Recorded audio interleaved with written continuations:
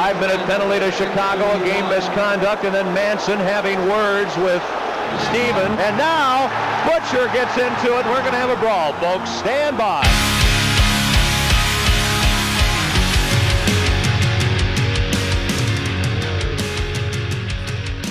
Hey, what's up, everyone? It's Tyler Cash with Fourth Line Goon Hockey Podcast.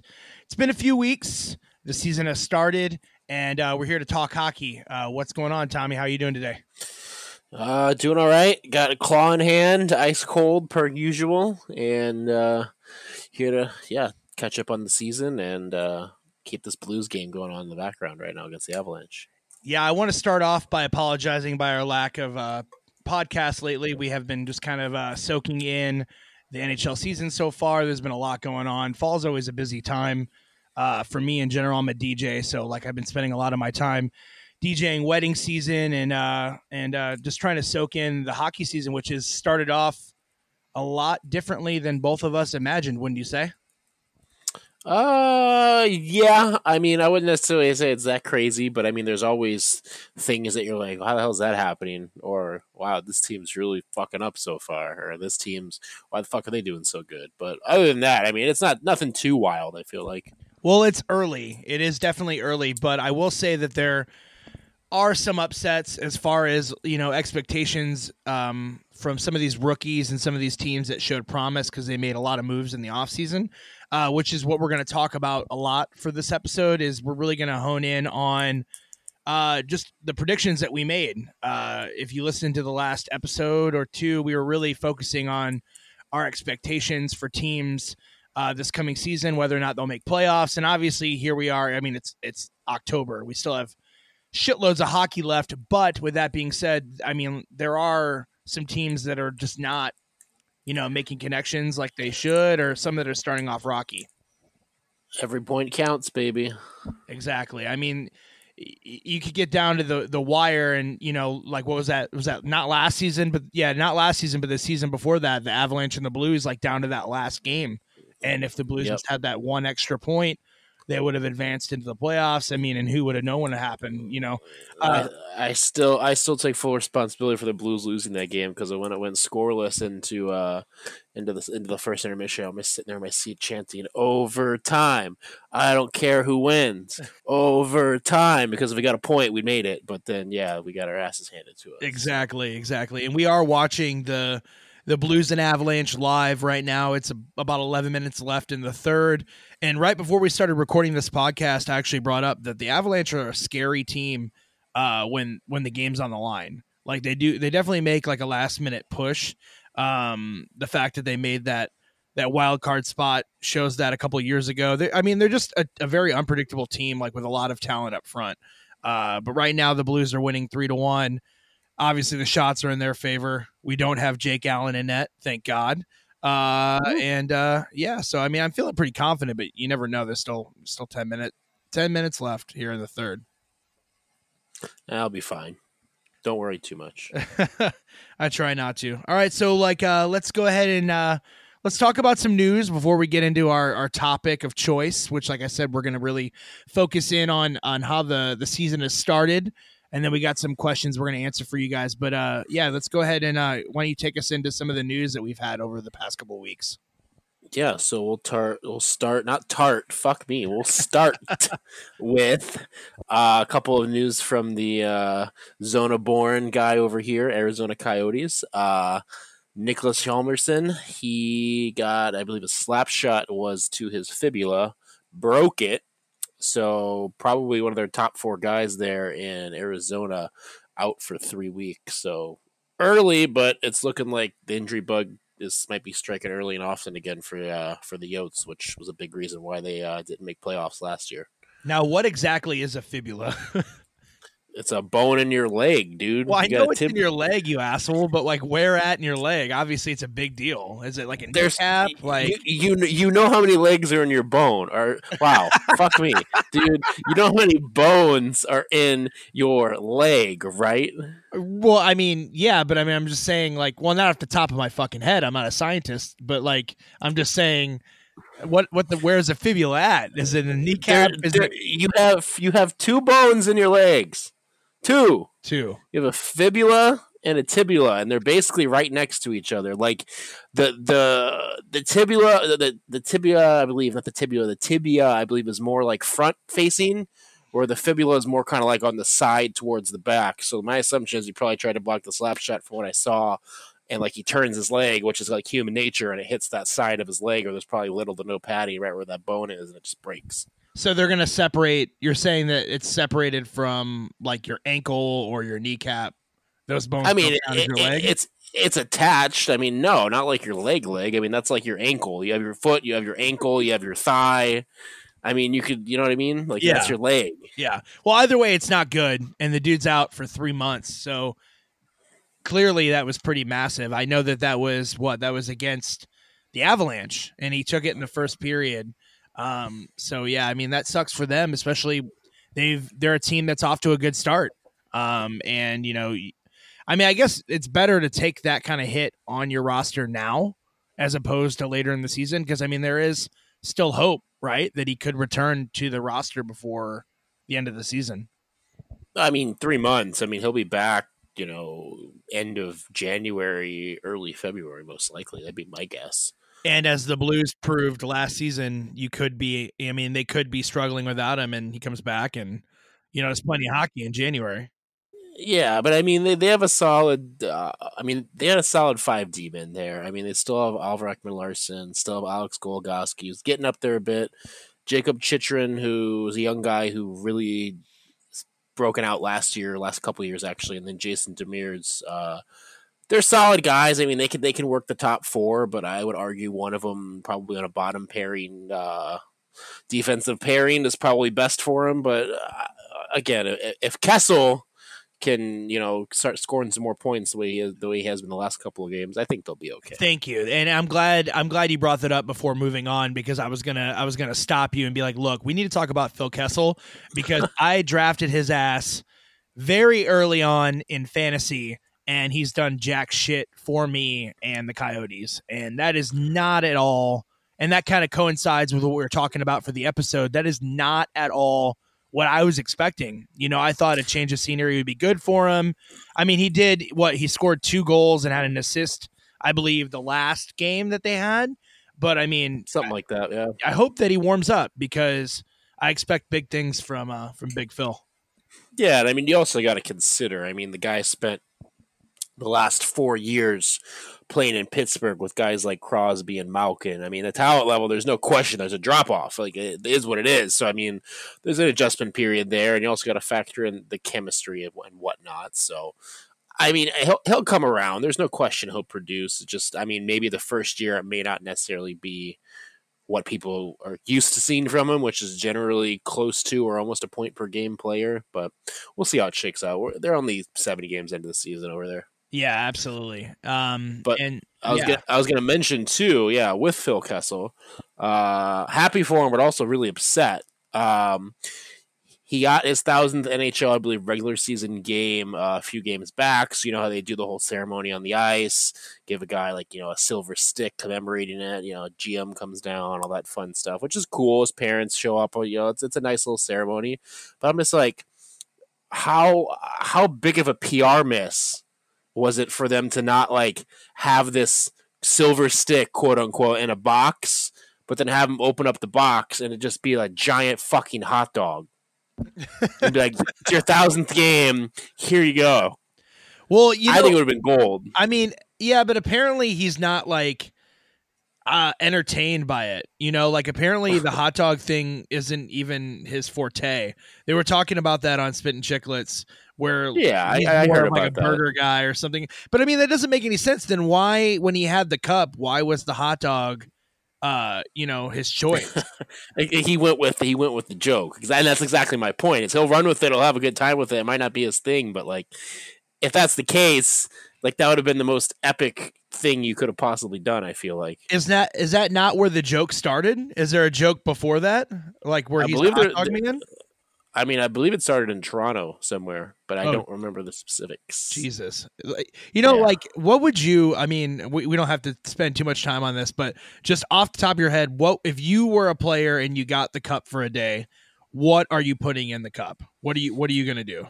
Honestly, it's gonna be probably one of two things. It's either gonna be a shit ton of Pappy's ribs, or it's gonna be a shit ton of Sugar Fire mac and cheese. For those that don't know, those are probably arguably the 1 and 2 best barbecue spots in St. Louis by far, at least in my opinion. Okay, yeah, I can see that. You know, I don't even put much thought into it. I'm gonna tell you right now, I'm filling that motherfucker with ranch dressing, like literally with ranch dressing from Denny's, like some watered down What the fuck? shit ranch, and then I'm dipping Emo's pizza in it. That's what I'm doing.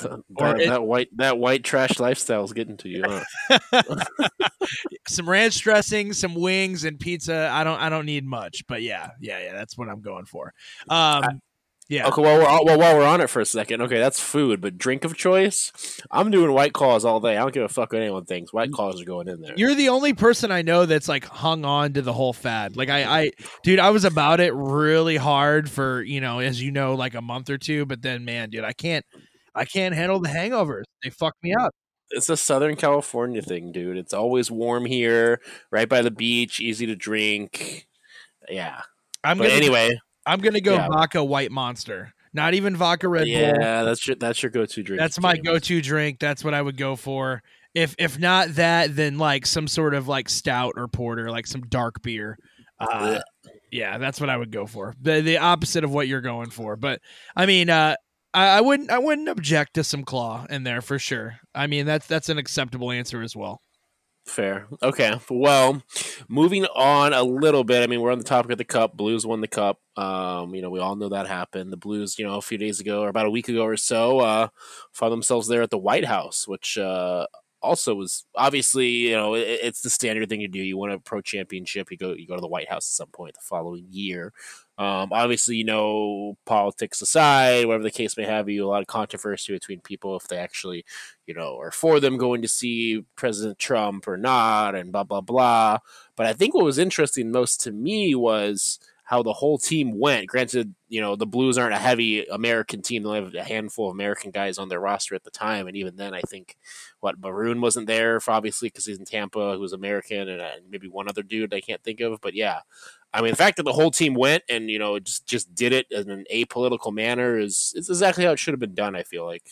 They handled it so well, honestly. Yeah. And you know what? Our fans handled it well, too, because posting about anything political these days, like you got, people up in arms left and right, just, literally left and right, screaming at each other. And it's always shitty. But, you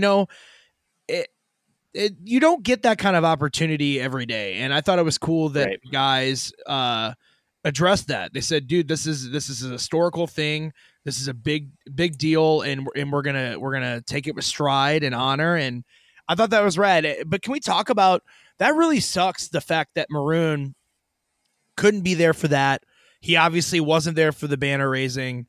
That sucks. That's part of the business. I mean, that's how it's always been done. I mean, it is what it is. I mean, you don't take anything away from it. Yeah, it sucks that you're not there for it, but at the end of the day, I mean, what do you want the guy to do? Leave training camp for 2 days to go have some drinks with his old teammates and then come back, right next day it's a preseason game or something? Or yeah, I do. Whatever. Yes, I do. But I get it. I mean, if it's just different because he's a hometown boy, right? And like everybody, he's a big favorite. Like honestly, everyone in St. Louis seems to grasp onto these fourth line, blue collar, hardworking guys.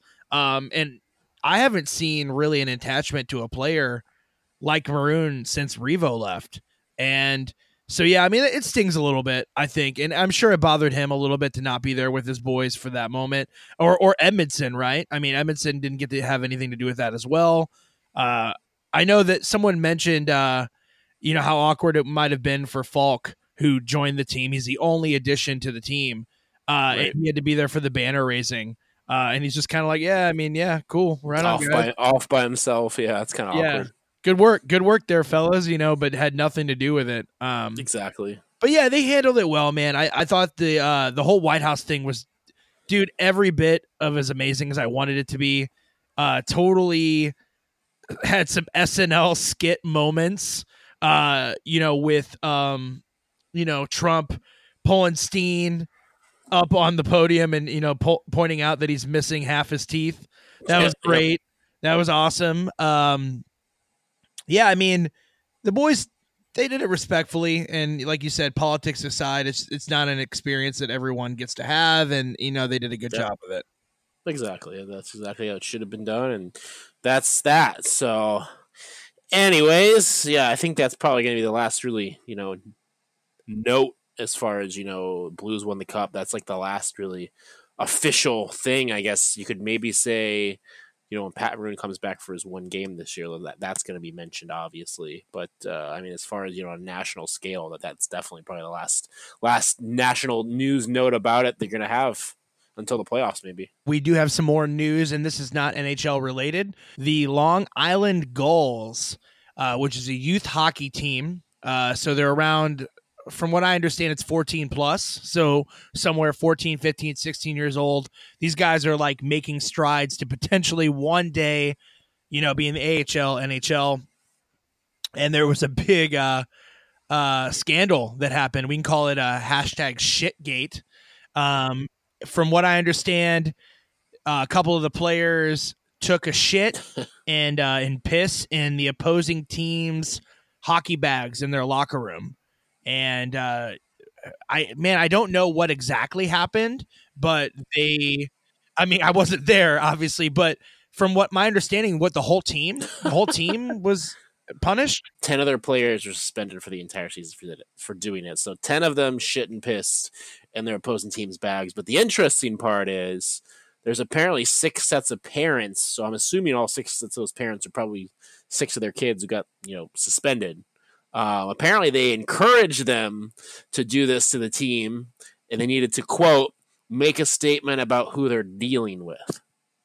And then another interesting part is the coach of that same team just got back in the league after serving a 2-year suspension for assaulting an official. Oh, shit. There's a lot of shit going on with this team, dude. That's just class. Dude, yeah. That's entertainment. That sounds like some shit like out of like Letterkenny or like some fucking Netflix comedy. That's wild. Wow, I did not know that, and I know both coaches were penalized for not keeping a closer eye on their players. And here's the thing, I've heard of some shit, and growing up playing hockey, fights happen outside of the rink, pranks are made. I have never heard of being in a scenario where you shit in an opposing fuck, it's funny, but it's not. Like, I get why it puts a stain, pun intended, on these players and their futures, because these are like, I mean, I know this sounds crazy, but 14 years old is like not that far from the NHL these days, like that's like borderline right, like and these guys are like could be potentially 3 years away from being in the big show. And somebody brought up a good point. It sucks for the guys that had nothing to do with it, which I'm going to tell you right now, as a guy that's been in many locker rooms and many teams, they all had something to do with it. Rest assured, they all knew about it. Let's not kid ourselves. But it kind of hurts, the reputation of some of these guys that might have potential futures in the NHL. But yeah, so you're saying the whole team wasn't penalized, just 10 of the players, so they're still playing. So I believe 10 of the players were suspended. And then the coaches on both sides, interestingly enough, I think, like you said, because they weren't really attentive what was going on, both coaches on each side got suspended through the end of March 2020, which I think is pretty much the whole hockey season. And both organizations were put on probation for a year for stuff like this, obviously, in the future. So obviously, if it happens in the year, they're going to have even more severe penalties and whatnot. So wild shit. Like, literally. Yeah, well, what does that even mean? Like, where do you even get players? Do you draft new kids? What does that even mean? I mean, I don't know. I'm sure. I mean, I'm sure they have more than a team of 20 players. 4 lines, 3 D people, 2 goalies. So I'm sure they have players who maybe got cut or didn't make the team, or who didn't tried out but weren't able to make a team anywhere, and hey, this happened. Do you want to play some hockey this year? Yeah, exactly. I don't know. I don't know otherwise, especially at 14. Going back live to this the Blues Avalanche game, we're probably gonna have to talk about this in the middle of everything because there's only less than 2 minutes left, and I just want to say fuck you, Landeskog, for fucking up the empty netter for Prawn, which would have helped my fantasy league. So thanks a lot, pal. I appreciate that very, very, very much. I don't blame him. But anyway, all right. So that's out of the way. I think the last piece of news is I'll let you tell it because I know you're super excited about it. Okay. Well, first of all, so I'm just gonna give the news, like the statement, and then I'm gonna give my opinion on the matter. Valentin Zykov, forward for the Vegas Golden Knights, was caught with some illegal substances in his blood. Sound familiar? Yeah, as we know, last season. Too familiar. Yeah. Defenseman Nate Schmidt was caught with also illegal substances in his blood. Performance-enhancing drugs, as they say. And they never disclose what it is. So everyone stop asking us. We don't know. No one knows. It's they try to keep it hush-hush. We just know they're not allowed to have it. Yep. Well, here's the thing. Valentin Zykov, barely a fucking stain, a shit stain on the Vegas Golden Knights roster. The dude's like a often healthy scratch, barely made roster out of camp, is caught with a substance in his blood, and he went on record and said it's something he's been taking for 4+ years. And he doesn't understand why it's illegal, blah, blah, blah, blah, blah. The team says they have no idea. And unlike the situation with Schmidt, where the team backed him, they didn't. They threw him right under the fucking bus. Like, they literally took his fucking lifeless corpse and just threw it right under a semi. And rightfully so, because this is a guy that is fighting for a roster spot, a name that really no one knows. He's not really contributing to the franchise. I don't even know if the guy put up a point this season, to be honest with you. And yeah, he's gone. And I'm going to be real with you. He's not coming back. He's not coming back. They're not going to back that. There's plenty of dudes that they could bring up. And I know McPhee was in an interview afterwards, and he pretty much laid it out. He said, you never know. They said, does he have a spot when he comes back? And he's like, you could tell he just wanted to be like, no, like, we have tons of dudes that are competing for these spots, young talent that deserve this, that wouldn't be, for the lack of better words, cheaters. And the guy got caught cheating. And I mean, this is coming from a Knights fan. It's very unfortunate. It's very upsetting. It doesn't look good for the team, the franchise, any of that. Yeah, I mean, the thing that sticks out to me is the 4+ years, and it's like, okay, let's think about that for a second. I mean, I pulled up a stat sheet just to make sure, and I mean, 2018, 2019, he played a total of 28 games between the Hurricanes, the Oilers, and the Knights. And then the year before that, he played 10 games with the Hurricanes. And the year before that, he played 2 games with the Hurricanes. So my question is, if he's been using this for the last 4 years, and he's been playing, and I checked too, he's been playing in the AHL as well. So he hasn't been, it's like he came over at some point during those 4 years prior from, the KHL or anything, guy's young. But if he's been taking that for 4 years, why is it just now getting caught? That's my question. So right off the bat, I don't buy that bullshit. There's no way in my mind. No. And end of story on that. That's garbage. That's, you come up with some story like, okay, I've been taking it for this long, so then maybe people will feel sorry for me because, well, wait, he's had a career for 4 years, but he hasn't been suspended before. But why now? So there's more to it. There always is. And I mean, the flip side of it too is, yeah, I mean, the guy is a role player at best on any team. Obviously, he's young. I mean, that can change. But, I mean, he's a role player on any team. There's really nothing more to it. But the flip side of it is, I mean, it's different than the Nate Schmidt situation for a lot of reasons. I mean, the guy got suspended last year before the start of the season, correct? I make it that's right timeline-wise, yeah? Right. Okay. So then, yeah, you have a guy you get in the expansion draft. He puts up 36 points for you, and you're like, okay, this is a potential top pairing D guy for us, and the dude's mid-20s. This is sweet. And all of a sudden, he has a suspension come out, and it's like, well, fuck. If we don't back the guy, he's gonna hate us. He's not gonna want to play for us anymore.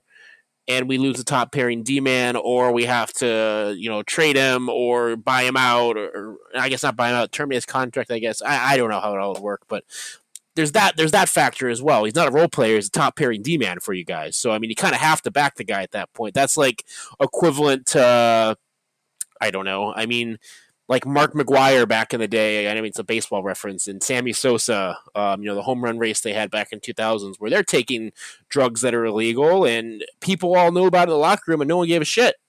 Like, granted, drug testing wasn't a thing back then, but it's like it happens. It is what it is. But like, I get the whole Nate Schmidt. Yeah, he had a millionth of a percentage of something in his system, whatever it was. But it's like, that's not the point. If they would have tested him a week earlier or 2 weeks earlier, who's to say that's not exponentially higher in his system? It comes down to when they tested him. So again, not to go back to that, but it's like the situations are separate, but at the same time, you have to, it's like, imagine if, I don't know, I guess a good example would be, I know we apparently have Blues fans who tend to listen to this, but imagine if something came out tomorrow where it says Vladimir Tarasenko has been banned 20 games for taking an illegal substance. In your damn right mind, every Blues fan, every Blues management, every Blues coach, and be like, this sucks, but we're going to back the guy. But if, say, I don't know, a Zach Sanford comes out and is suspended 20 games for PED use, it's going to be the exact same scenario Zikov had. Oh, this guy's a role player. What the fuck's he doing? Get rid of him. That's exactly how it is. Absolutely. And I get the comparison, and I'm not going to even try to shy away from that or argue that. And also to throw into your argument and kind of back that, I mean, Nate Schmidt has way more money than this guy does to defend himself. And I get that. I as a fan, I do believe Schmidt, his scenario, but I think the main thing though is to kind of say, you never know what you're putting into your body, right? Like, especially in Vegas, like these guys are off the strip, on the strip, they're partying, they're eating, they're consuming anything.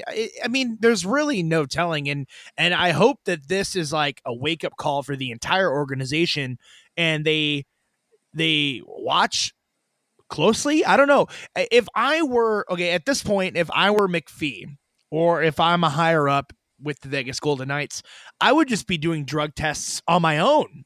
Like, why aren't teams doing that? Like, because I know I heard somewhere that they only drug test randomly like twice a year in the NHL. So I don't know if that means Zikov somehow slipped through that. I don't know. To be honest with you, I'm not as well educated on the drug testing situation for the NHL or anything for that matter. But if I were McPhee, Gallant, whoever is in charge of this, I'd be testing my players constantly. It makes sense. It does, but because I mean, you don't want your guys going out for a night on the strip, fucking doing a bunch of blow, cut with whatever. I mean, I don't know how that fucking works. I mean, they were even saying with Schmidt, they were saying that they like protein shakes could have traces of whatever the deal is. I mean, we'll never know the real story, and biased or not, we're really not going to know what happened. But I will say, and we can tell, and it will go down in history, that the Vegas Golden Knights as an organization, as a hockey team, as whatever you want to call it, they backed Nate Schmidt. They threw Valentin Zikov under the bus. That dude's not coming back. Yep. I'd be surprised if he ever found a spot in the NHL, not even because of the scandal, but because he's just a subpar hockey player. Yep. Really don't know why he was even on the lineup to begin with. He was actually pushing players out that I'm a big fan of, like Cody Glass and Brandon Peary. These guys that are capable of putting up numbers, especially in the AHL. They even got rid of Daniel Carr. They got rid of Oscar Lindbergh. I don't know, man. The NHL is big time. it is a big deal to make a roster in the NHL, and to just piss it away ignorantly by taking performance enhancing drugs. And he said knowingly, he knowingly took them, didn't know that it was a big deal. Yeah, I'm sorry, man. No sympathy there. And it sucks. It looks bad for Schmidt. It looks bad for the Knights, but yeah, I mean, I hope they're able to bounce back from this. I don't think it's going to really be something we remember years from now, just because, I mean, who is the guy, right? Yeah, I agree with that. I mean, it's just funny. The last two ones have come from Vegas, and like you said, hopefully it's a wake-up call for them. That's all I can really say. For several years, right? Like the only two punishments to come for performance-enhancing drugs in like 5 years. Could be, yeah. Something like that from the Knights. So looks bad. But yeah, moving on. We got some more news. Let's do this. Yeah. So I mean, news wise, I think we're almost caught up. I mean, I think the last thing to mention that happened relatively recently was Jason Zucker on the Wild, who we all know the Wild are a dumpster fire, and rightfully so, constantly signing aging veterans to big contracts, long contracts, and just somehow expecting to sign more of them to fix their problem. Anyway, yeah, they're 2-6, I believe, before their 8th game. I believe Jason Zucker basically said, the Wild, the team needs to be better, and Bruce Boudreau needs to be better. So, like, in the media, he flat out called out his teammates, called out his coach. And that's something you don't see ever. Like, maybe like one teammate, maybe.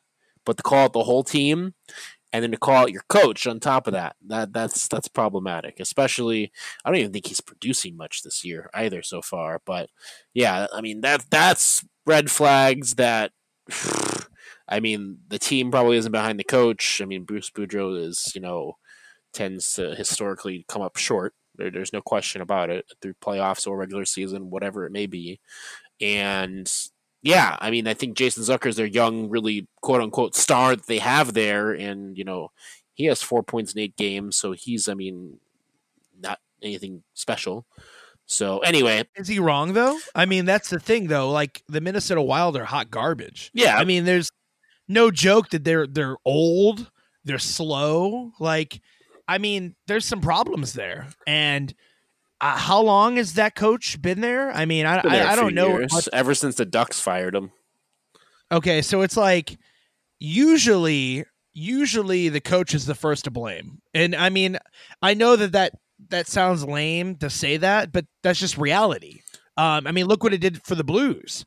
You fire Hitch because you hear that players don't want to play for him and they're just not really giving their all. And then you bring in Yao and everyone gets hyped, but then he doesn't really do anything and he's shaped like a penis. And then, you get rid of him and you bring in this fucking, Berube who has something to prove and a message to bring. And, and he brings this team together. Yep. That was once a divided locker room. I mean, there's a lot to be said about coaching. And, growing up and playing hockey, I know the coaches that pissed me off. I know them. And you know what? They all had something in common. They won. Yeah. They were winning coaches.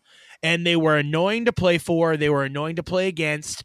But they were championship winning coaches. And so, yeah, I mean, maybe there is something to be said there. He's not really producing much, but I mean, neither is his team. And so, yeah, I mean, I feel bad. It's a hard time to be a Minnesota Wild fan in general, but it's like, yeah, to call out your coach, call out your teammates, it's kind of weak. But I mean, I don't know, man. The guy might be onto something, to be honest with you. Yeah, and I mean, for the record, he did come out and apologize and basically say Bruce Boudreau doesn't deserve to be in that. What he said is mainly about the players. I mean, 99% of the way that they're performing is on the players and not the coach. I mean, you kind of have to go out and say that, obviously, right? So anyway, that'll be interesting to see how that plays out. If they continue to struggle, if Boudreau goes, if something else happens, who knows? But that's something to definitely keep an eye on. So, yeah, I think moving on from there, that pretty much catches everything up on news. I think the other sort of tidbit of information, player wise, would be, I guess, the Florida Panthers. They signed Brian Boyle to, I believe, it's like a $960,000 or $920,000 contract for the rest of the year. So that's kind of a nice power forward addition for them down there in Florida. I love how they're experimenting, and they're basically taking the whole rebuild thing the way every team should, because so many teams say they're rebuilding and then eventually just kind of, I don't know, bail out or start to get a little bit of success, and then they like veer towards like winning that season. Yep. And I think the Panthers are acknowledging that they're not a contender. They may be like a playoff team potentially, but they're realizing that now is the time to explore options, sign some players, see what they can't build for the future.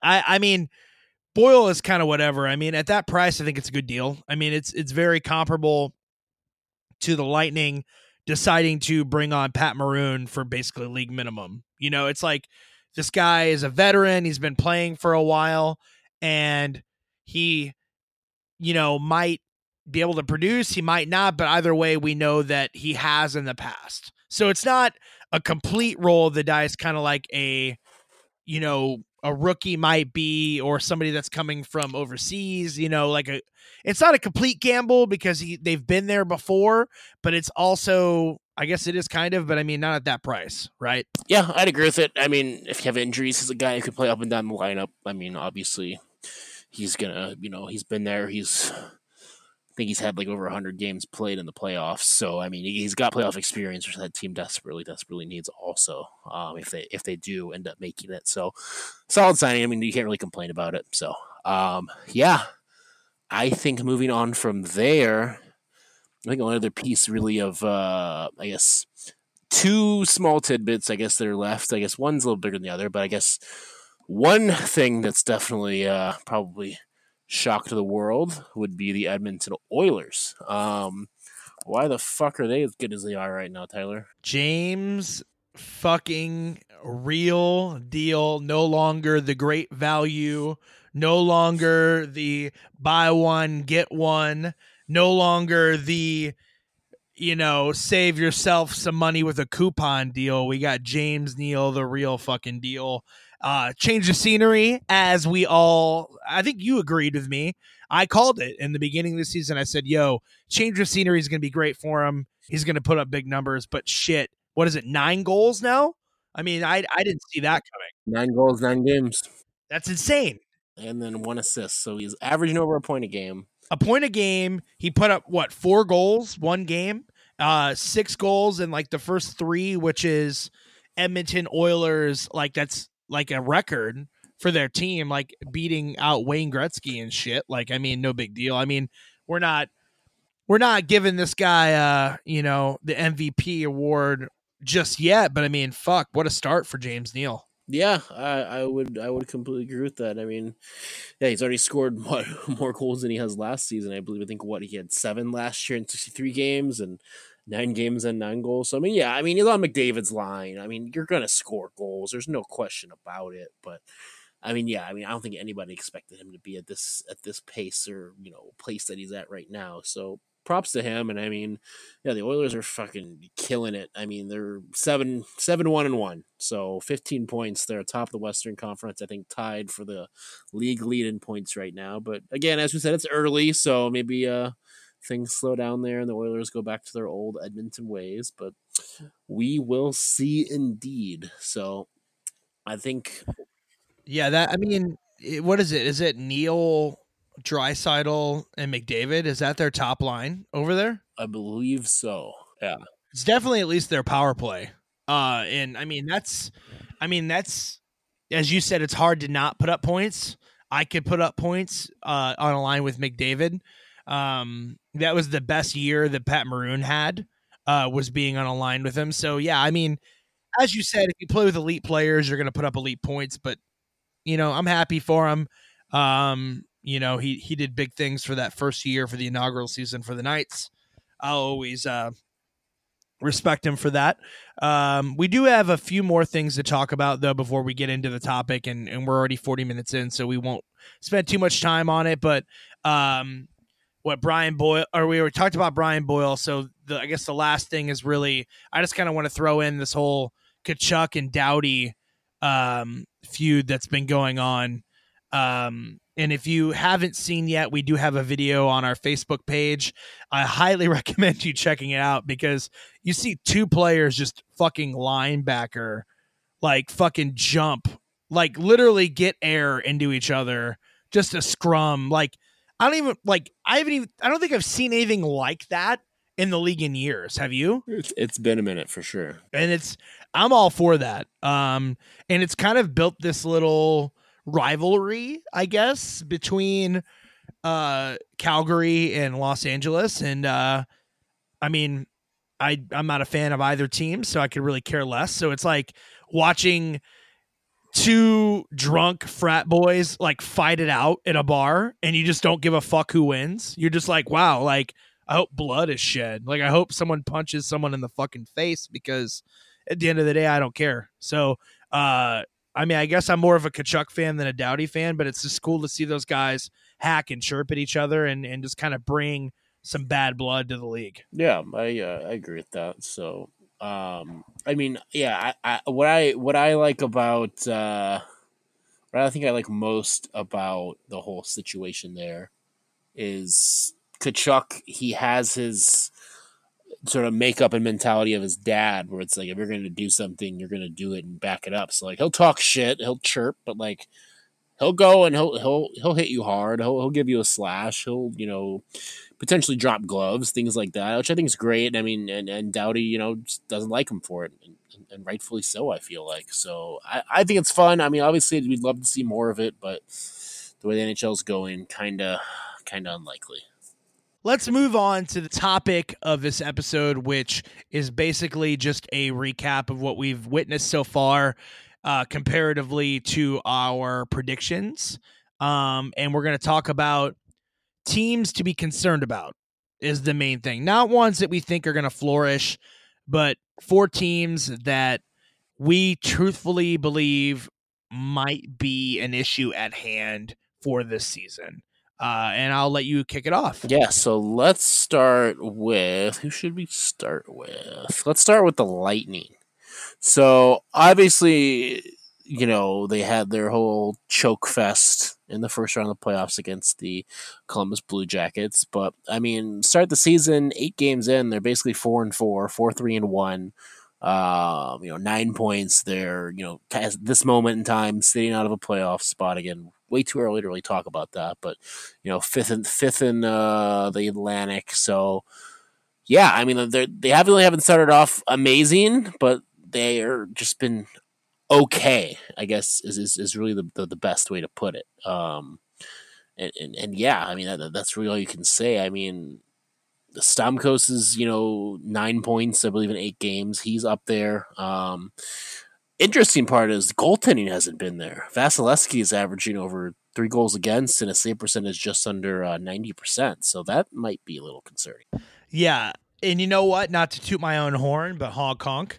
I said this, I believe, in our predictions. I said that the Lightning, their whole window was closed. I mean, I did say that adding Maroon I thought was kind of interesting.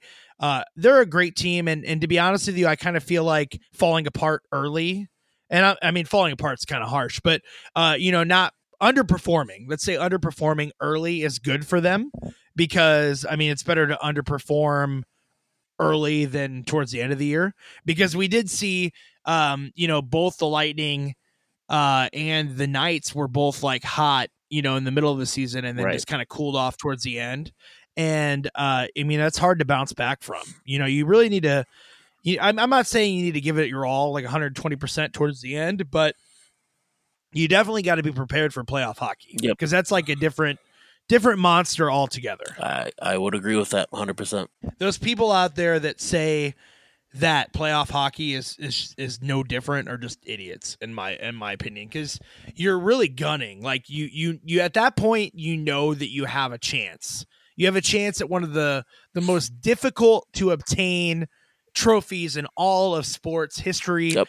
And I feel like it gets aggressive. It gets, personal. The rivalries really start to brew. So yeah, I think it's a different monster. And I was actually talking to a guy. Now keep in mind, this isn't like an inside source or anything, so it could be completely full of shit, but he was this bartender when I was on a vacation a couple weeks ago in Gatlinburg, Tennessee. And he brought up something. We were talking hockey, and he said he was a Lightning fan, and we talked about our common hatred for the Nashville Predators. Sorry, guys. And he brought up that something about one of the players on the Lightning rented a private island once they clinched like their playoff spot, and that he feels like they celebrated early, and that they were either hungover or just like thought they had everything within grasp when they went into the playoffs. So yeah, I mean, I don't know how much of that is fact, but I mean, it definitely looked that way, and they're off to a slow start now here this year. Yeah, that's always the frustrating thing is, I mean, whether that's true or not, it's you win the President's Trophy in the last 10, 15 games of the season, it just becomes you're not focused. And I mean, I don't blame them. I mean, you're out there banging bodies, checking people, blocking shots and whatnot, and skating, trying to give it your all to be in the game where it's like, well, we don't really have to. And then I think we talked about it too. And then when they did get swept, I mean, it's sort of flipping that switch again, and you're sort of hoping you can flip that switch back on, and then to find out, shit, we're down 2 games, we haven't gotten it yet, and then all of a sudden you're down 3 games, and you still haven't gotten it yet, and then the 4th game, it's not really switched back on, it's just mainly pure desperation to try and, eke out something, and then you don't, and now you're golfing early in April. So, yeah, I mean, I definitely think it has a lot to do to it also. I mean, pretty much the same roster coming back there also. So it'll be interesting to see that play that. Ultimately, I mean, at the end of the day, I see it very, very, very difficult for them not making the playoffs with the roster that they have. Like, they'll make playoffs, but I just don't know where that's going to be, whether that's wild card or not. I agree. Out of the 4 teams that we're going to talk about that we think might be a concern, they're the least of my worries. Yep. I think they'll turn it on enough to make a playoff spot, and maybe them starting out cold might be a benefit to the team as a whole. Moving on. You know what? Let's not be around the bush. Let's talk about the Blues. Let's talk about the Blues here. Where are we at with where they've started their season? Yeah. So I mean, clearly there's a hangover there. I mean, before the Blues, relatively easily beat the Avalanche tonight. I mean, they were basically 3-5, 3-2-3. They lost 4 straight. They were in a tailspin. Jake Allen's giving up soft goals again. Shocker alert. They just haven't looked great. And I mean, starting off the season, they look solid. I mean, you start the year, you go overtime against the Capitals, you win 3 straight, you beating the Maple Leafs in Toronto with the roster that they have and the firepower they have. It's like, okay, things are looking good. And then you go drop goose egg to the Canadian, or not goose egg, but I mean, you drop a game to the Canadians, let up 6 goals, lose a tough game to the Islanders, you have a 2-goal lead, lose another tough game to the Canucks where you have a 2-goal lead, and then get blown out at home with the whole Jake Allen fiasco against the Canadians. So wasn't looking good. And then I guess the Blues players had a basically team only, players only meeting, no coaches, on Sunday, just basically saying, what we're giving isn't good enough. We need to give more, and let's figure this out. So obviously, whatever they said, it got to everybody. They definitely played their asses off. I mean, the Avalanche didn't look like a team that hadn't lost in regulation. That's for damn sure. They just looked like any other team. I mean, to hold the Colorado Avalanche to 18 shots, granted, mind you, Ronson got hurt, I believe, in the first period. I think he tweaked his knee, so that's something to look out on to see how bad that is.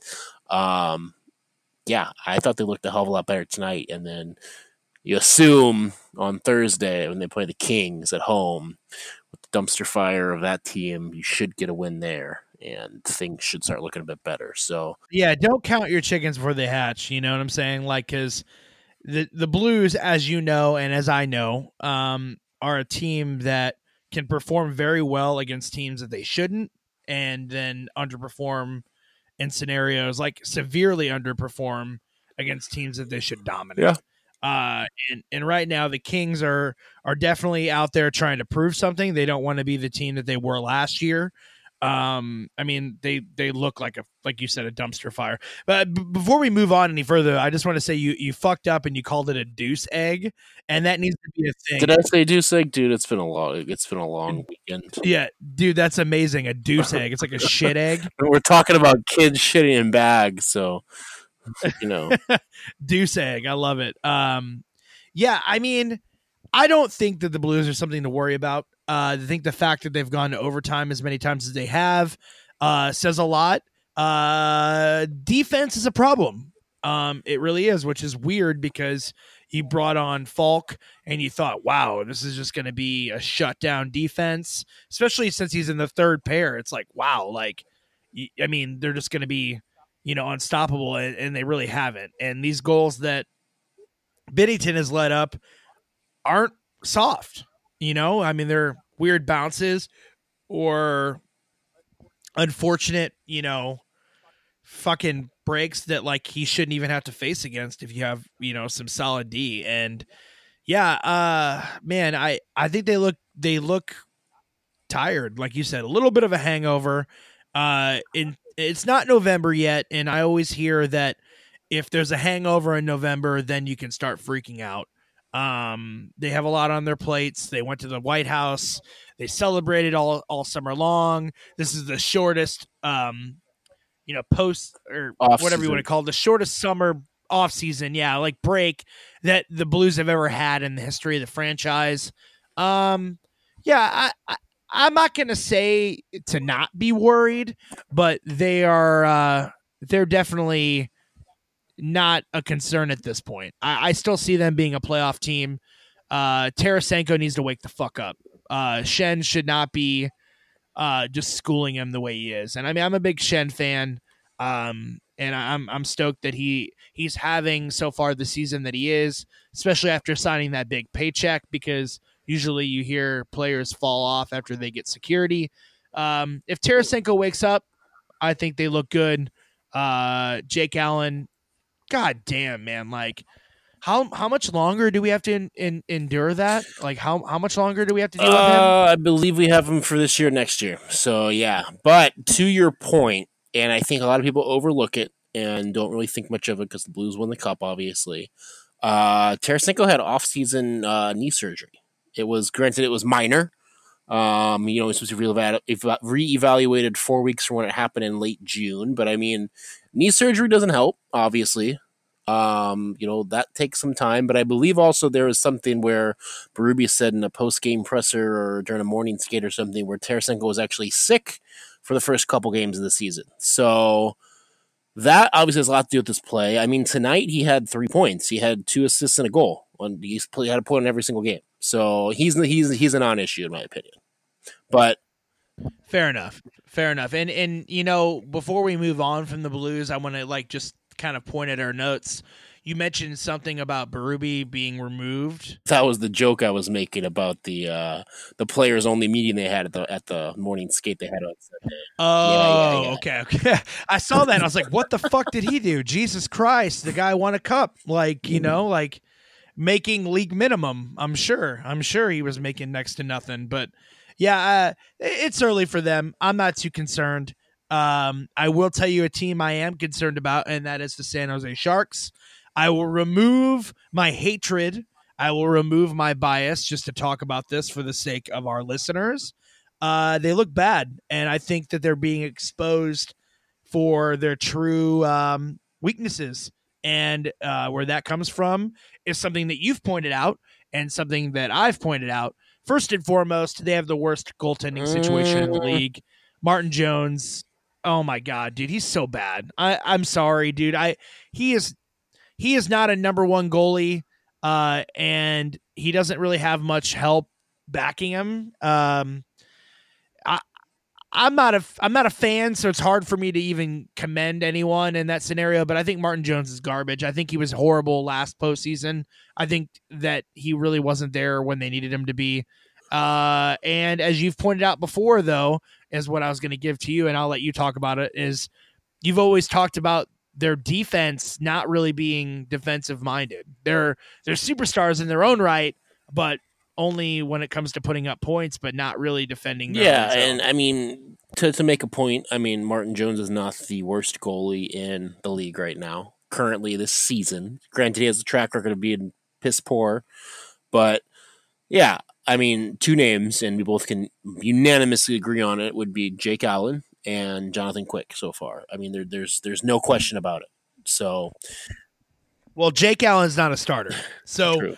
Let's throw that out, but I agree with you on Quick. And I think Jonathan Quick can find I don't think it's done. I don't think he's done. I don't think it's like a Brian Elliott like Halak situation. I think that he can find a new place and maybe turn the last couple of seasons of his career around. But yeah, no, Jonathan Quick, obviously, wow. Yeah, he's hot garbage. I don't feel like Martin Jones is far behind. You know how I feel about Jake Allen, but he very fortunately is no longer the starter in St. Louis. But yeah, I mean, to get back to the Sharks, I don't know. I still think they're going to be okay. And the reason that I say that is, I mean, okay in the sense of being able to right the ship. Again, it's early. They've made, they've booked or banked, at least a few points here. They're not, in a horrible spot necessarily. Obviously, they're behind the ball a little bit. But, I mean, I think the thing that really goes unnoticed, I mean, I guess it isn't necessarily that unnoticed, but, I mean, Evander Kane's back. He's averaging over a point per game. I believe he has 6 points in 5 games. So that's been huge for them. Obviously, and it was kind of inevitable. It was just a matter of when it happened. Patrick Marleau obviously returned to the Sharks. He's had a few points, I think 3 points in 4 games. He's played well, and I think there was even a sense where all the young Sharks players really weren't doing anything. And I believe it was right after the first game where Marleau had that goal and assist to come back at the SAP Center there in San Jose. The coach may said after the game, yeah, I'm taking all of our young guys and I'm putting them in a film room. And I'm showing them all film of how Patrick Marleau played last night. And I'm basically telling them, every single one of you needs to do exactly this. And I think having that ultimate veteran presence that he has, I really don't think Thornton's that much of a leader, hence not being a captain I think he's more, is he an A? If he is an A, I think it's more of an honorary thing personally. That's just my 2 cents. Obviously, I don't know what goes in the locker room, but I think Marleau is that sort of quieter guy, leads by example, and does everything on the ice that he's asked, and everyone's going to follow suit with that, and they'll turn it around. I feel they'll get things going. Nope, I'm saying it right now. All right, Mr. Game 7, settle down. I mean, there's no joke. I mean, I don't like the Sharks. I don't like Thornton. I'm not a Thornton fan. I don't like Evander Kane. I mean, I think Martin Jones is garbage. I mean, that's whatever. But I'm telling you right now, especially with how these other teams in the Pacific are performing, especially the Ducks. I mean, that's crazy as it is. They got all this young talent that's fast and quick and unexpected, and they got Gibson in net. I mean, I don't know, man. I wouldn't be surprised if the Sharks miss the playoffs this year, and I think they're the worst of the teams that we're talking about today. Fair. I mean, whichever opinion is what it is, but fair. We'll see how things play out, obviously. Last on the list we have here really for concerning teams would be the Dallas Stars, who, yikes, really just, for whatever reason, seem broken since the Blues beat them in 7 games in the second round in double overtime last year. So, I mean, they're just in a horrible spot. I mean, I think they played 9 games and won 2 of them. Something stupid. No, they played 10 games and won 2 of them. They're 2-7-1, have 5 points. They haven't won a game at home. And yeah, I mean, yeah, Corey Perry finally is back from injury. He's now, out there. I don't think that's going to help him that much, quite frankly. So, yeah, I guess take that back. I guess the Stars did win tonight, so they are now 3-7-1. Excuse me, but yeah, they beat the Senators, mind you. I don't think they're that hopeless. When you have somebody that is caliber of being a Vezina winner like Bishop and Net, you can pull some wins out of your ass. I don't think Corey Perry is going to be a contributing factor. I do think Pavelski is still a possibility of adding a lot to this team. They were very scary. They almost beat the Blues last season, and then God knows what would have happened if that happened. I don't know, man. I don't think they're completely hopeless. I think that they have a good chance of turning it around, definitely more than the Sharks.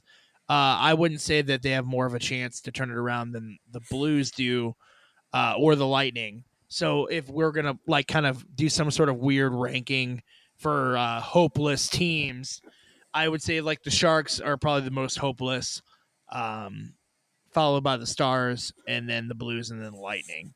Yeah, that's what I would think. That's fair. And then my point to you though is, what if everybody on the Stars last year, outside of their big names now, Jamie Benn, Tyler Seguin, now Joe Pavelski on offense, those are their big three guys. But I mean, what if everyone overperformed? You know what I'm saying? To get to that point. Because, I mean, think about it this way. I mean, those are three great guys on offense. Roope Hintz, he's a fast guy. He's great. I mean, he has 6 goals so far in 10 games this year. He might hit 30, so maybe he's the exception to that. But, I mean, outside of that, I mean, Cogliano's 32 years old. I mean, you have Alexander Radulov on the wrong side of 30 at 33 years old. He's a year older. I mean, a lot of young guys mixed in there, too. I mean, yeah, you have Heiskanen, you have Esa Lindell on D, but then it's after that, I mean, Polak got hurt. He's out a while. Are they really as good as everyone thinks they are? I'm not buying it. Even in this present day. Yeah. I'm not buying it. That's just my opinion. I mean, yeah, you add another aging veteran in Corey Perry. You have Andrej Sekera. I don't know if they added him in free agency or not off the top of my head. I'm pretty sure they did. Another, again, aging 33-year-old defenseman. So if any years for them to potentially, in my opinion, really win anything, it's maybe this year, which the way things are trending isn't happening. I mean, the window is small. I'm not talking about the future looking bright for the Dallas Stars. I'm just saying that as far as making playoffs go, I think they're going to make it. I don't think that they have all the pieces that they need to potentially, go the whole way. I mean, they have elite goaltending. Definitely adding Pavelski helped as far as the sense that, I think that they can have a form of leadership that they might have been. Who's their captain? Who is it? Sequin? It's Sequin. Sagan. Dude, no, I believe it. Hey, I believe it's Jamie. Is it Jamie Benn or is it Sagan? Yeah, Sequin. It's Sequin. You know what? Let me cue you in. Hey, let me cue you in on something. So no, it's just Jamie Benn. Yeah, it's fucking Jamie Benn. Well, let me cue you in a little bit on this. I have a weird thing with my Q's and my G's. And all right, my wife has made fun of me forever because I used to spell guacamole quackamole. I just, or penguins, I would spell it with penguins. All yeah, right. I don't know what it is. I'm mildly dyslexic, I guess, in that sense, or whatever you would want to say with that. But or you're just a fucking idiot. I'm a Czech. I mean, well, that's certain, but I don't know, man. I see them turning around. Not to win a cup, but I think they'll make playoffs ultimately. I think they look way better than the Sharks do. I mean, sure, but you got to, consider the fact that how competitive the Central is. So I would say the Avalanche, the Blues, the Predators are probably taking the top 3 spots in the division, right? Cool. That's how I have it. And from there, you have a wild card spot, who then you're now battling with the Oilers, the Ducks, who have hot starts, the Knights, who we know are a solid team, the Flames, who are probably going to make the playoffs, the Canucks, who are very improved, the Coyotes, who are much improved, the Sharks, who should turn it around. You have a lot of teams to compete with, and you're behind the 8 ball by playing the most games in the Western Conference and having the second least amount of points. I don't like their chances. End of story. Fair enough. Okay, so let's talk about honorable mentions before we move on to some questions that we have for this episode. We are getting a little deep into this episode. I mean, it has been a few weeks since we chatted, but this is something that I want to talk about. Not so much the Rangers. Okay, so Kakko's not producing like we all thought he would, or that everyone thought he would. Oh, he's better than Hughes. Panarin's going to the Rangers. Oh, they're going to be amazing. Like, I don't think either of us said that they were going to make playoffs when we were doing our predictions. We said that they were going to be improved, but they were still quite a ways away from being an elite team. But I do want to talk about the Devils because you and I both chose them as the most improved team in the offseason. They added Subban. They added Simmons. They got Gusev. Taylor Hall is healthy. Man, what happened? What's going on? I mean, they're one of the worst teams in the league. Yeah, I mean, they're again, like we've said, there's a lot of hockey to be played. They're not in a great spot standings wise, sure, but you also have to realize that's a lot of fucking moving parts to have come out and go in and have to adjust to that, adjust to the move to a new team, adjust to the chemistry with line mates you have never played with before or has been well before your professional career, and deal with all that, and you have to cater to a number one pick to put him in a put him in a scoring role, scoring line, 18 years old. So, I mean, I get it. I do. I get it short term. And I mean, think about it this way. We saw a lot of that with the Blues last year starting out. You brought Perron back. You brought in Bozak. You brought in O'Reilly in the trade. And you shipped out Berglund, Sobotka, Tage Thompson. I'm probably forgetting someone else off the top of my head. But yeah, you change out some old faces for new faces and guys that should be good. They'll get there. It's just... it could be too little too late. I mean, what we saw at the Blues, we're probably most likely never going to see again in our lifetime with the way they turned it around. But I mean, I still have hope for him to challenge for a potential wild card spot. Granted, the East is pretty competitive in that sense, but they have time to still gel and get things together. Okay, so then that pretty much brings us to the question and answer part that we like to do of our podcast, and we appreciate you guys being patient with us because it's been several weeks. Like I said, busy time of year for both of us. We are definitely going to have another episode before Halloween. We have to commit to that. Yeah, no doubt. So we will have another episode out before the end of the month. So keep your eyes peeled for that. Let's answer some questions. Let's see, all comments. I got a few in the messenger too. Yeah, we have a lot. So we're going to definitely, let's kind of cruise through these and not spend too much time, but also, not stray away from answering it. Elijah Zenzelmeyer wants to know, who's a player on the Blues who's impressed you guys so far? I'd say Blais for sure. What's your thought? That's hard just because A, I haven't really thought much about it, and B, I mean, it's the same team coming back that won the cup basically. So that's a tough one. I mean, I have mine. I can go first if you want. Well, you just said Sammy Blais. Yeah, no. That was who Elijah Zenzelmeyer said. Okay. I'm gonna say Schenn. He's the biggest surprise for me because that I didn't think he's capable of it, but usually when you sign that big of a paycheck, I mean, he's here for eight more years, and big money. He's basically going to retire, hopefully a Blue, and I mean, I don't know, man. He's doing well, and he's very impressive so far this the beginning of the season. It's funny. I was going to say the exact same thing for the exact same reason. So now that I can't, thanks, asshole. I would probably say, if you're going from a regular season perspective, Schwartz. I mean, the guy was just fucking snake bit last year. 36 points, miserable. I mean, he's got 6 points through 8 games this year. Granted, he couldn't buy a goal last year. He's got one on the board, so I mean, he's on pace for about the same there. But I mean, he should be putting up more points. He should be putting up in the 50, 60 mark. He should be getting around 20, at least 20 goals a season. And he's on the right side of things so far, which is good to see. And if we have him there and everyone else producing, Blues will be in a good spot. All right, so Nichelle Veldecamp wants to know who our favorite up-and-coming rookies are.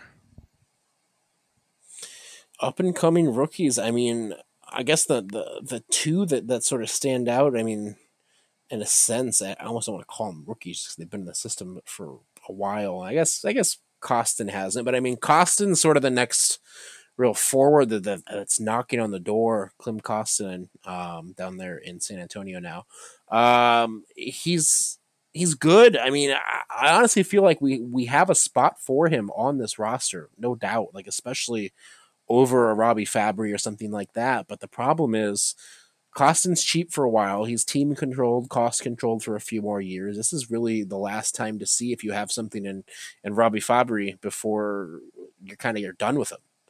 So we could call him up and play him in a fourth line role, or play him every a few games and have him be a healthy scratch, which isn't good for his development. Or put him on a top line down in San Antonio where he's playing every night, playing 20 minutes a night, and actually getting exposure that he needs to work on skills and make things better. So yeah, that's the guy that's on the forward side of things. And then I mean, on D, it's tough to say. There's no one really that's, in my opinion, stood out in training camp that's like, well, maybe you should be here, especially obviously with the trades that were made, rightfully so. That the top six that we have is hard to break. So I won't really touch that. But obviously, goaltending wise, what you'd all love to see Jake Allen probably shipped out or does something done with him. But Ville Husso down there in San Antonio, he's off to a fucking hot start, and I mean hot start. Like I think his numbers are like whoa. Like I think he's at what? Yeah, I'm just looking up right now. 222 goals against, 92.5 save percentage, which is pretty impressive. Granted it's AHL, but yeah, he's the guy most likely, ideally next year is backing up Bennington. So that's the guy to keep an eye on too. Well, I mean, okay, so let's veer away before I get into mine. Well, you know what? I'll get into mine and I'll let you think about yours. Just not even Blues oriented. Just talking about rookies in general. Who are rookies that you are that have caught your eye? And I'll start with mine. I have a few. One is a player that was actually brought to my attention also through the Spit and Chicklets podcast, and I referenced them a lot. Great podcast. Obviously, if you're listening to this, you probably are already subscribed to them because they do pretty much the same thing we do, but on a much bigger scale. But they talked about a player on the Arizona Coyotes called Connor Garland, who is somebody that is only played 7 games so far. Well, he's played 7 games so far this season. Hasn't had much of an NHL career at all. Wasn't drafted very early. I believe it was like the 5th round. And he's put up 4 goals and an assist in 7 games with 16 shots on goal. So he looks very promising, as we talked about earlier, like the Coyotes kind of having a younger team benefits them. And it's awesome to see guys that didn't really get drafted early and didn't really have the full, experience as far as getting put in, scholarship, full ride in college and all this stuff. He grinded, and I encourage anyone to look him up and listen to the most recent episode of Spitting Chicklets, because I thought that was a really cool story. Once again, his name's Connor Garland. He's forward for the Arizona Coyotes. Otherwise, I want to talk about the very first draft pick of the Vegas Golden Knights, and that's Cody Glass. This is a guy that pretty much halted any sort of negotiations to make Erik Karlsson a Vegas Golden Knight. And as you know, I don't know if our listeners know, but I know you know, I'm a big fan of Erik Karlsson. I think he's kind of over his prime, but that's beside the point.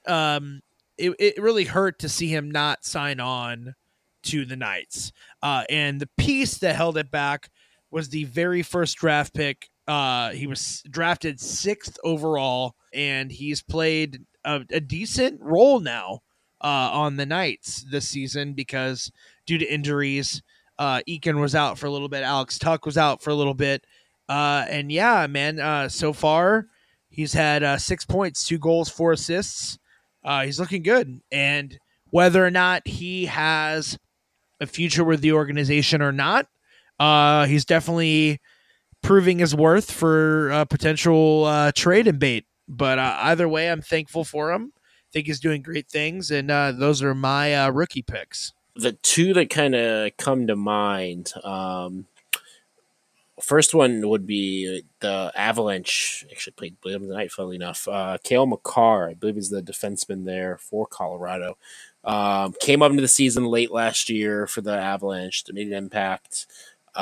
He's 20 years old. He ended up making the postseason roster, played top pairing minutes, performed well, and he's off to a solid start. I think he has 7 or 8 assists to start the season, which is solid, no doubt. So he's someone to definitely see how he actually turns out. And then the other one would be on the Canucks, which is actually Jack Hughes' brother, Quinn Hughes.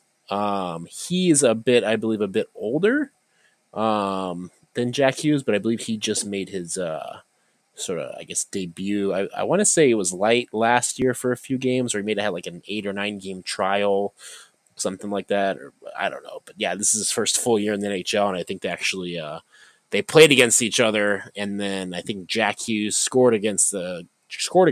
I don't know if he was on the ice or not, but I think it was something like the 4th time ever in the NHL history where a brother recorded his first goal against his brother on a different team playing against him the same night. So kind of a cool moment. But those are two guys. I like the D guys that come up and up and coming. Those are always fun. Granted, I'd love them if they were 6'10", 270 pounds and throw the body around, which is obviously gone nowadays. But these guys, they'll make up for it for a bit, I guess, as far as playmaking goes.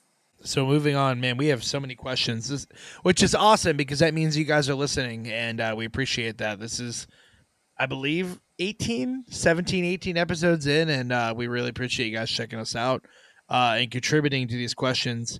Man, this is so hard because I'm trying to pick and move on, but fuck, dude, this is so hard. That's what she said. Shane Marchand. Ew, terrible last name. Sorry. How would you handle the Leafs cap issues this coming up year? You're really going to ask me that? Come on. I don't know. We don't get paid to answer those questions. It's going to be hard. It's going to be fucking really hard. And you know what? I don't know how to handle it, but I will tell you what's going to hurt in their defense. Yep. They're going to have they're going to have to let a lot of young up and coming rookies handle their defense. There's no way around it. I mean, everyone on their D is unrestricted free agent next year except Morgan Riley. So their D is going to get revamped with either very low cost people who have some experience or, exactly like you said, rookies. So yeah, that's going to be a shit show. So I mean, if I'm handling it personally, you're freeing up 8, 10, 11, $13 million, give or take, on defense. Granted, the cap's going to go up a little bit, but then that's the flip side is you have $13 million on fucking long-term IR.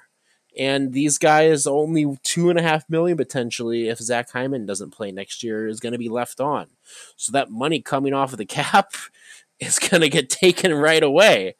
So, I mean, at that point, say the cap goes up $3 million. You literally have $3 million and maybe change to have 5 people play D, which, again, doesn't make sense because league minimum is what? $675, $700K times 5 is $3.5 million, I believe, if I'm doing my math right. Yeah. So someone's got to move. So I mean, you could potentially see Kasperi Kapanen on his way out. Alexander Kerfoot, a couple other guys potentially there that could be traded for a pick or something like that. Solid guys who are young, but they need to move that money into defense, otherwise they're fucked. But that's probably what I would do, is move one of those younger guys who's a bit more cost controlled and put that extra few $1,000,000 that you're gonna barely have into my defense and hope for the fucking best that I can win games like 6-4 every night. They just need to hope that their offense produces and that their goaltending can remain somewhat of a solid situation. Because their defense is going to be very interesting. Trying to lock dudes up next season. Chad Bomershine, and I'm sure I fucked that name up, wants to know, why the fuck does Jake Allen suck balls? And I have an answer for this, and I'm going to handle it as professionally as possible. I think Jake Allen sucks balls because he was given a unfair, cushiony contract. And Jake Allen is only performed when he's put in a situation where he has to fight for his job. Now, one could argue that he is fighting for his job now, but I think he's given up. I think last season, him opting to coach Binnington and kind of be in the shadows of everything and make him out to be this saint. There's no secret that I have not been a Jake Allen fan for years. I get the updates on Facebook all the time. They're like, so-and-so, Tyler Cash said that Jake Allen's a bum 5 years ago. And I'm like, well, damn right. I've been old school hating Jake Allen, and I got shit for a long time. And I feel bad shitting on goaltending because it is very hard, and it is one of the hardest positions in all of sports. It's definitely the hardest position in hockey. He just doesn't have what it takes to be a number one. He definitely doesn't have what it takes to be a number one here. I think Binnington and Husso would make a much better combo. Hopefully we can get a bag of pucks in exchange for Jake Allen. And that's where I'm at with that. We will see. But yeah, I mean, you also got to look at the flip side too. Any year that Jake Allen excel, whether he's fighting for his job or not, we played a very defensive game, almost like a trap game with Hitchcock, for example. So even an average or below average goalie is going to not have high, goals against realistically. So that's out of being out of the equation, playing with a more, not still defensively minded, but not as extreme as a Hitchcock was, or even Mike Yeo. I almost forgot his name for a second. I almost want to call him Davis Payne, the old fucking guy that was with us for a bit. Yao. Michael Yao. He was a bit defensive minded too, and he was okay with him. But then now that you have a guy who's a little bit more happy to, let the defense jump in, have the offense run things a bit more, it's definitely showing that he's not what he needs to be and really never was, in my opinion. So ideally, I mean, he's making a pretty penny. He's making a good paycheck, so he can't really feel bad for the guy. Somehow get through the season with him. Deal with the bullshit. Have him come around to be average. Whether that be he needs to play all of his fucking games that he plays on the road because he can't play in St. Louis because he knows everyone doesn't like him. I don't know. But I think I pointed out in our chat the other day where it was like last year his goals against at home was like 3.8 or something stupid last year, but then on the road it was like 2.1 something, which just blows my mind, especially because majority of his games were on the road. So ideally get through this season with him. In the offseason, package him and maybe a low chip prospect or a low draft pick and have a team who's in desperate need of a goalie or to get to the cap floor or whatever the case may be, take them on and hope they can get something out of them, and then bring up Husso. And you take, almost 3.7, 3.6 million off your books. But that actually ties in well to another question that we got from someone on our messenger.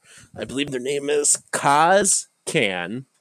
Interesting name, but he's asked, no. Hey, I'm gonna save his for later. It was a different guy. This one, sorry, Jeremy Pinkowski. He asked, "What do you do with the Steen and Bouwmeester money?" So I'm assuming that's referring to the offseason as well, where Bouwmeester's contract is up, Steen's contract is up, and you figure out what the fuck to do. Well, and let me. I'm going to cut you off and give you my answer because it's so much shorter than I'm sure yours is going to be, and that's you lock up Pietrangelo. I mean, you need that money. You need it. Like, because I mean, Pietrangelo is due up, and there you go. You need to lock him in. I mean, he needs to retire as a Blue. He was the first captain in the history of the franchise to bring a cup home. You need that story. You need that feel good story. And Pat Maroon's gone. And yeah, you got Pietrangelo. Give him a fucking statue outside of Scottrade, fucking Kiel Center, whatever the fuck you want to call it these days. Give him a statue. Let him be the man. And yeah, that's what you do with it. I don't disagree. But the flip side of it too is, I don't know if the person who asked Jeremy knew or not, but Steen still has 2 more years left. So Steen's not up after this year. It's only Bouwmeester. Is it 2 years? I thought it was 1 year. Or we had it's 2 years. Same with Allen. I know you're like 2 years, same shit. Yeah. him. So we got that to figure out. I don't see the Blues buying the guy out. I mean, you just hear too many class things that he does in the locker room. The spit and chicklets, some of the Blues players have it on there. They just say world class things about Steen. I mean, he's still playing decent. Granted, yeah, he's overpaid. There's no question about it. There's no getting around it whatsoever. But I mean, he's a great guy to have around. He plays his role well, and yeah, does it suck paying almost $5.8 million for a third, fourth line guy now? Yeah, no shit. But I mean, with Bouwmeester money gone, if you're able to move Jake Allen, or I mean, hell, if even Bouwmeester comes back at a reasonable rate, if he can, stay healthy this year and does want to come back for 1 more year, he'll probably take a discount at that point. That saves you money, brings back a solid D guy, doesn't expose our younger guys in our farm system too much yet.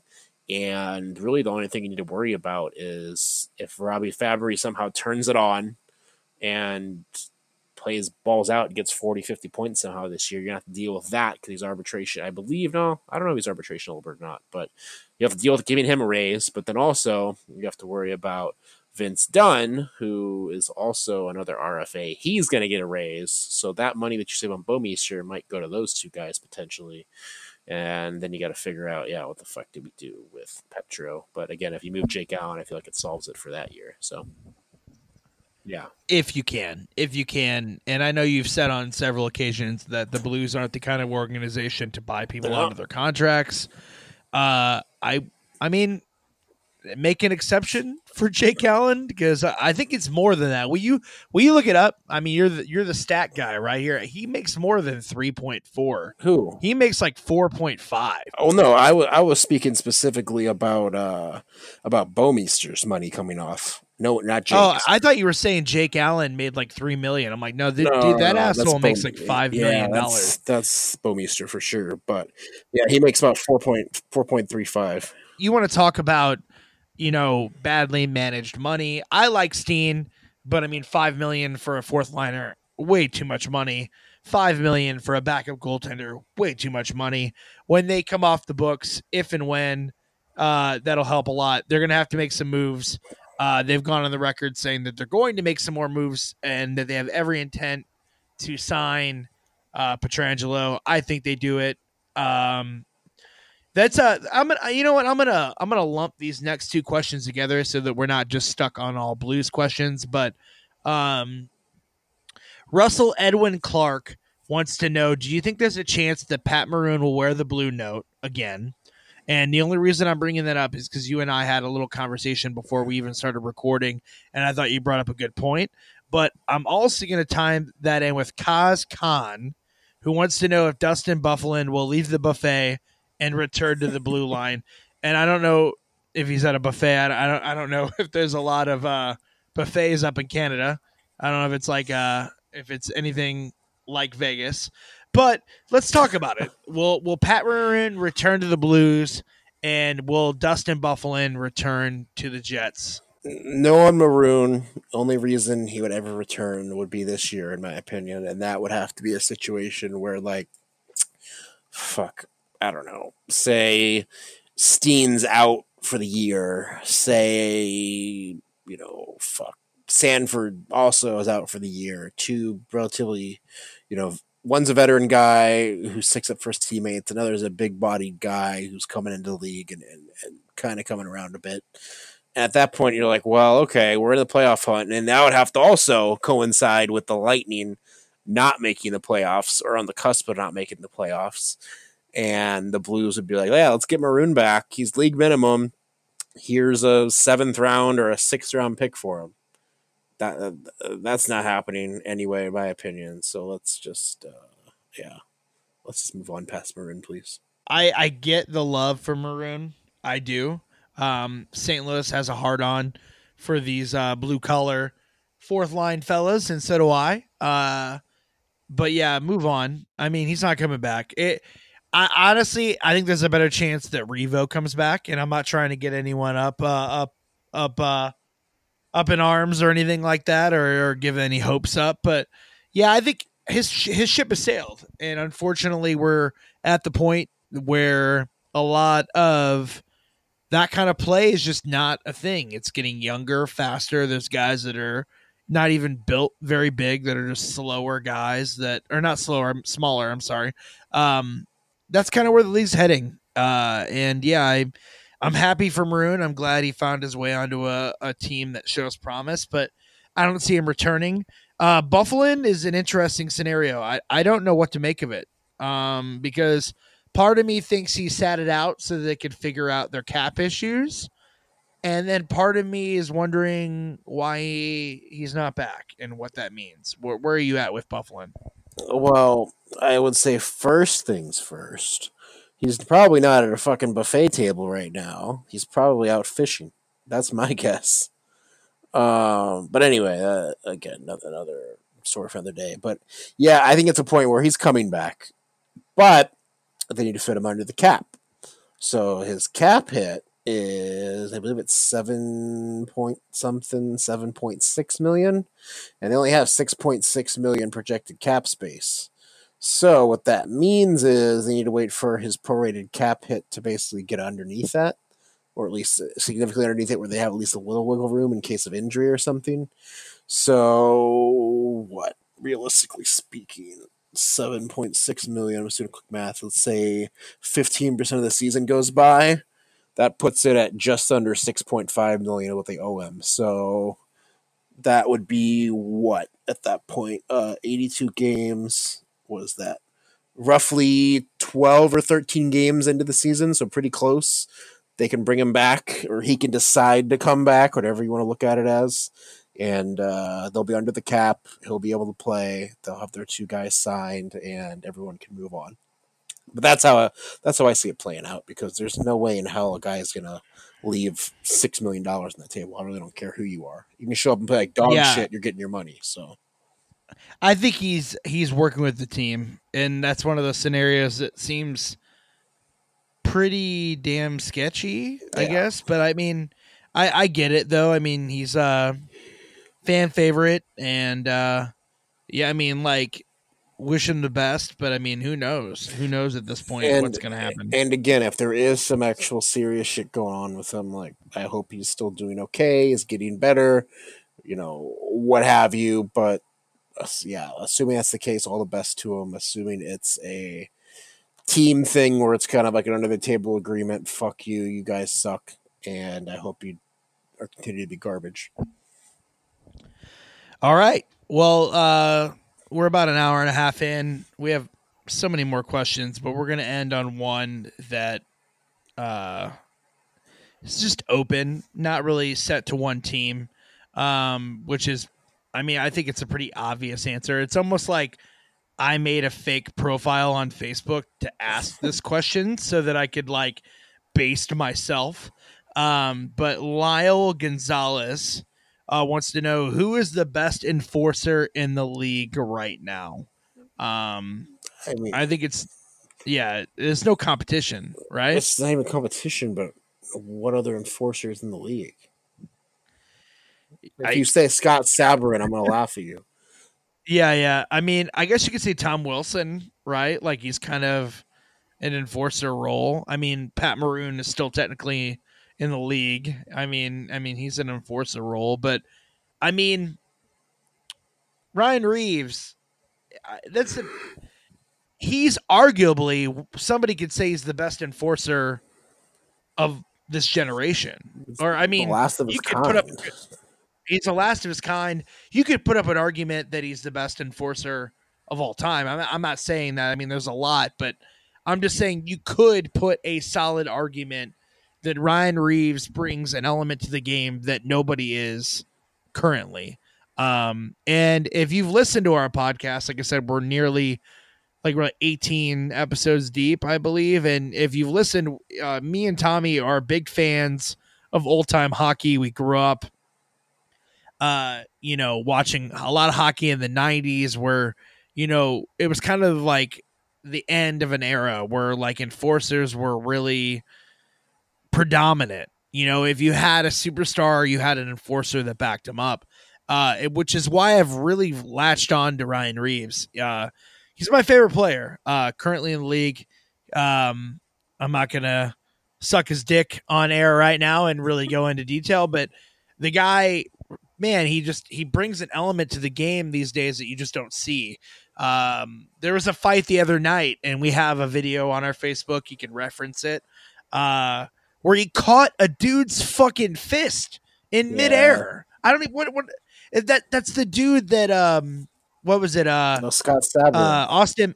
Yeah, Sabrin, like where Austin Matthews like looked at the back of his jersey and like the dude's trying to make a name for himself, right? Like you can't argue that, and I respect that, and I appreciate that he went after Reaves. And it's so funny if you look at the video, Reaves is looking at him at the face-off like, do you not know who I am? Like, really? And he hacks at him, and Reaves like, okay, let's fucking go. And he catches his fucking fist. Yeah. Like, and there's a slow-mo video on our Facebook. If you haven't seen it, go back and watch it. And if you have seen it, go back and watch it because it's fucking wild. And yeah, man, like no one comes close. I'm sorry. Like, I mean, biased as it is, Reaves is the best enforcer in the league and arguably the best enforcer of this generation. Sure, I'll agree with it, but I don't want to end on that question. I want to end on my question. And you know what's coming. It's coming. And it's a fair question, and we have our differences. But the question is... Fuck. Okay. Only if this question will shut Andy up. I don't know that he'll be even listening to this, but like you need to make him listen to this so I don't have to repeat myself for the 100th fucking now time. It's officially on record. Is Tyler Cash a true 50-50 Blues and Knights fan? All right. So here's the thing. So if you're listening right now and you know me decently through social media, you know me personally on any level, whatever. I've been a hockey fan my whole life. Played hockey growing up. Was a big fan. I'm from St. Louis, Missouri, so I'm a big Blues fan. More specifically in the 90s. I think the 90s, that was when I was really into hockey. I think the Blues had a great team. Big Curtis Joseph fan. Brett Hall, Pronger, McKennis, even fucking Craig Janney, Twist, fucking, I go way back, right? I love hockey from St. Louis. If I wasn't from St. Louis, why would I be a Blues fan? There's no reason to be a Blues fan. Notoriously losing, it hurts. It's been a painful experience to be a Blues fan. I know Tommy agrees with me on this. But I am, and I'm not the kind of guy to desert a sinking ship under any circumstances. But I've always kind of had a second team growing up. Always kind of kept an eye on the Mighty Ducks just because the movies. Was a big part of my growing up. And yeah, I mean, I don't follow any other sports. I think baseball sucks. I've always wanted to like football, but I don't. So yeah, I'm just a hockey guy. Watch all hockey, all games. I consider myself a 50-50 fan, but yeah, I mean, I get a lot of shit for liking two teams because you're not allowed to, right? That's how it works. Yes, but from our perspective is Blues win the Stanley Cup, right? It's an amazing time. We go to the parade together. We all touch the cup as it goes by in Ryan O'Reilly's hands with his fucking top hat. It's a great time. But the whole fucking off season, after that, all we're hearing is Vegas Knights this, Vegas Knights that, Vegas Knights this, Vegas Knights that. And the whole fucking offseason, the team you've liked since the beginning wins the fucking Stanley Cup, and all you can talk about is fucking Golden Knights. Pisses me off. Pisses us all off. I mean, that's obvious. That's obvious. But here's the thing, too. Like, going back to my heart, right? Like, I'm an underdog guy. I like losers, I guess, just by fucking default. And the Blues won. And I mean, I'm going to be real with you. It was great. We celebrated. It was awesome. And I feel really awesome for the team and the city. But man, it doesn't even feel right. It still hasn't sunk in that the Blues won. But I mean, dude, I'm a Blues fan. I'm not the kind of guy to desert his team. I love hockey. I get double hockey. Being in the Midwest, being from St. Louis, the Blues game starts at 7. The Knights game starts at 9 because it's 7 o'clock in Vegas. It's fucking perfect for me. I think it's awesome. I will say, and I'm going to call you out on this, it makes no sense for, you know what, I'm going to call every Blues fan out. Because I'm calling you out because the Blues won their cup. 51 years, 52 years. Is it 52 or 1? Technically. 51 years. They won a cup. Y'all can calm down, okay? You don't need to hate the Knights, okay? There's no fucking reason for you to hate a team that you've never faced in the postseason, that you face 3 times a year. Would have faced them in the postseason if they didn't choke that penalty kill, but you know. Okay, well, thank fucking God they didn't. Not a major, hashtag not a big deal. I get it. But there's no reason. There's just no reason for it. They're at this point, they're not a threat. And if anything, they're really not a threat because, like, have they ever won a game against the Blues? Like one? And I believe both in overtime. They have a losing record against the Blues. The Blues have the upper hand. They've won a cup. And there you go. I'm going to get shit forever for it, but you know what? At least I didn't desert my original team. Personally, I see it as more like a 65 Vegas 35 Blues thing. All we want is for you on Snapchat is for 1 week be your fucking Knights Bitmoji, and then for the next week be your Blues Bitmoji. That's all we ask for. I've complied. It's been close. It's been decent. Well, thank you guys so much for tuning in again. We will promise that we will have another episode out before Halloween, which means we have 10 days, Tommy. We have 10 days to sit down and do another episode. Yeah, so we appreciate you guys checking us out. fourthlinegoon.com, Instagram, Twitter. We're trying to be better on Twitter, but mainly Facebook. So add us on there, and yeah, you have anything else you want to add? I don't, except Knights suck. Even though that makes no sense whatsoever. Before we end, I'm going to put you on the spot. What football team do you follow now? I don't follow a football team. Fuck off. A what a fantasy bullshit football answer. team that I draft. So I collectively root for my players. I don't care about the outcome of the games. I don't. I hear that answer, and it's like, oh, because it's football. It's okay. Just like how people say I didn't fucking watch the Super Bowl last year, and I didn't. I fucking refused to watch it, and I'm glad I didn't. I did. It was great, and I want to point out right now that the Patriots are 7-0, and they won tonight 33-0. I'm just gonna throw that out there. You support an owner who's fucking too sad and to go fucking get hand jobs from his wife, or fucking a prostitute like a normal person. He goes to a fucking spa to do it. Yeah. Well, anyways, Tom Brady is the Wayne Gretzky of the NFL. That's all I wanted to conclude on that one. So, all right, I'm off. Fist yourself. All right. Goodbye. Cheers, everybody.